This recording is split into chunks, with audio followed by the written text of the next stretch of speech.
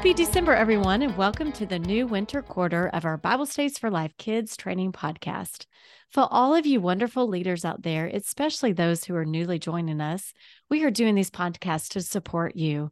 We really want to give you the confidence and just to help equip you as you teach and as you prepare to teach the preschoolers, kids, and preteens these powerful truths. Well, I'm Kimba, and I absolutely love Christmas. One of my favorite things to do is I love when I first wake up in the morning, I go down and I plug in the lights on the tree and sit by the tree in the morning. I also love just grabbing just a hot cup of apple cider or maybe some hot chocolate. Oh, I love hot apple cider, and I only drink it during fall, Christmas time, so it's kind of a special thing. So, Landon, what about you? What do you like to drink during the winter months? Well, of course, hot apple cider is wonderful, but I got to say, there's a specific drink around Christmas time that I love the most, and that is some eggnog. And I know there's some controversy there, so I'm curious. Do you both have strong opinions on eggnog? I love eggnog personally in all its forms. Yeah, I don't know. I'm not really a huge fan. Now, my mother-in-law did buy some eggnog ice cream a couple winters ago, and I really like that. So it must be the consistency of just drinking that thick drink, but ice cream I could do any flavor. So Sure. of course, when you're cold and then you're, eating eggnog ice cream, that doesn't really help you stay warm. So It's true. Well, awesome. Well, I just love this time of year, and I'm just so excited that we are here today as we're talking about just Christmas. So maybe if y'all want to share maybe your favorite thing about Christmas time.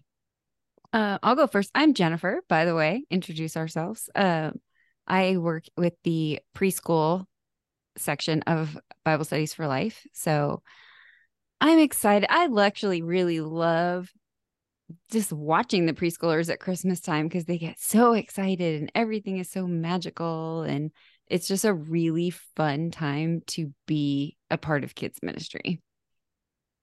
What about Landon? Absolutely. Absolutely. Well, and my name is Landon Tucker, and I work with the elementary school kids for Bible Studies for Life. And one of my favorite things about Christmas time is decorating Christmas cookies with my nieces or with the kids at church. That's always fun to see what they design and what they make. And then their favorite part, of course, is tearing the cookies apart and eating them. But I think that's always such a fun time around Christmas. Absolutely. All the yummy treats that we get to enjoy. Well, as we dive into this Christmas unit, I'm just so excited that we get to talk about the real reason for the season.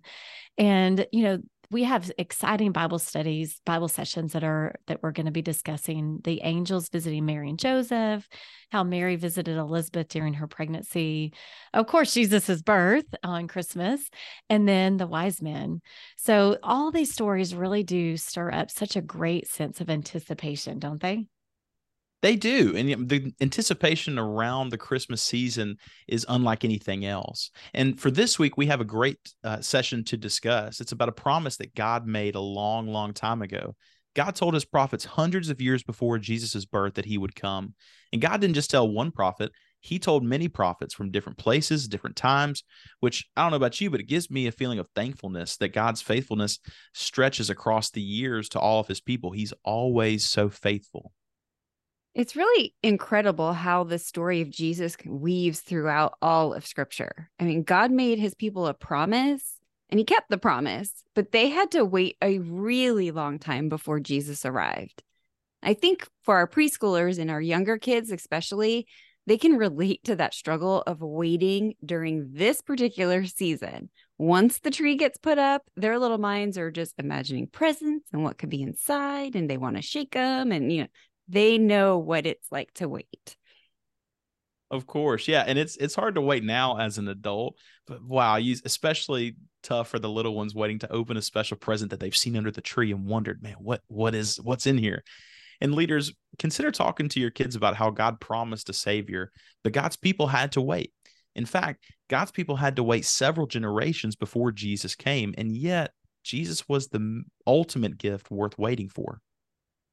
Yes, Landon, that is so true that Jesus is our greatest gift. And, I was just thinking that might be a great way just to introduce this session. You might want to ask the kids to share what their greatest gift is that they've ever received. And then you can explain the gift of Jesus for us and possibly even share the gospel message briefly as kids begin to learn about why Jesus came. That's a really great idea, and knowing that God made his people a promise and kept that promise is another facet of this lesson worth exploring with the older kids and the preteens. God can be trusted.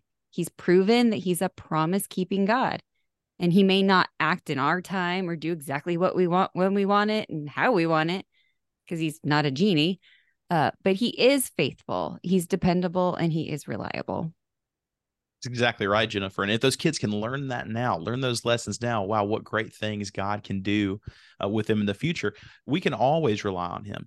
And look at how these scripture verses that make up this session share so much about who Jesus is. Isaiah 9:6 gives us these names, that he's a wonderful counselor, he's a mighty God, he's the eternal Father, and he's the Prince of Peace. Wow, those are some powerful names just to really focus on. And, it also reminds me of the verse in Isaiah 11. And it's where he talks about Jesus being the spirit of wisdom and understanding, counsel and strength, that he'll be full of knowledge and will be a good judge, showing mercy to many. Anytime that you can emphasize Jesus's character and attributes, leaders, this is just a great way that you can teach your kids through this story. Absolutely. And really, we're encouraged in this session to remember that Jesus is the same yesterday, today, and forever, just as the Bible says. And both the prophet Malachi from a long time ago declared this in Malachi 3, as well as the New Testament writers of Hebrews in Hebrews 13. So leaders, let older kids and even the younger ones too know that these names for Jesus and these characteristics that express who Jesus is in Scripture this week and for weeks to come, they aren't just for ancient times, but they're for today. They describe who Jesus will be for them throughout their lives. That's so true. Many biblical concepts can feel confusing for a lot of kids. Who Jesus is and why that matters is a great place to start. And to help you with that, we really encourage you to check out the levels of biblical learning for your age group and consider how you can communicate the concept through the Bible story. You can also find plenty of extra ideas for activities all month long on our website at BibleStudiesForLife.com. Just look under the Leader Extras for Kids tab, and you are always welcome to reach out to us with any questions via email or in our Bible Studies for Life Kids community group on Facebook. Thank you, Jennifer, for sharing all of that. Well, guys, this has been a great conversation, and we just thank you for listening to us today, and we're just glad you're here. Absolutely. We're glad to have you. Thank you so much for serving. Bye for now, everybody, and early Merry Christmas to you.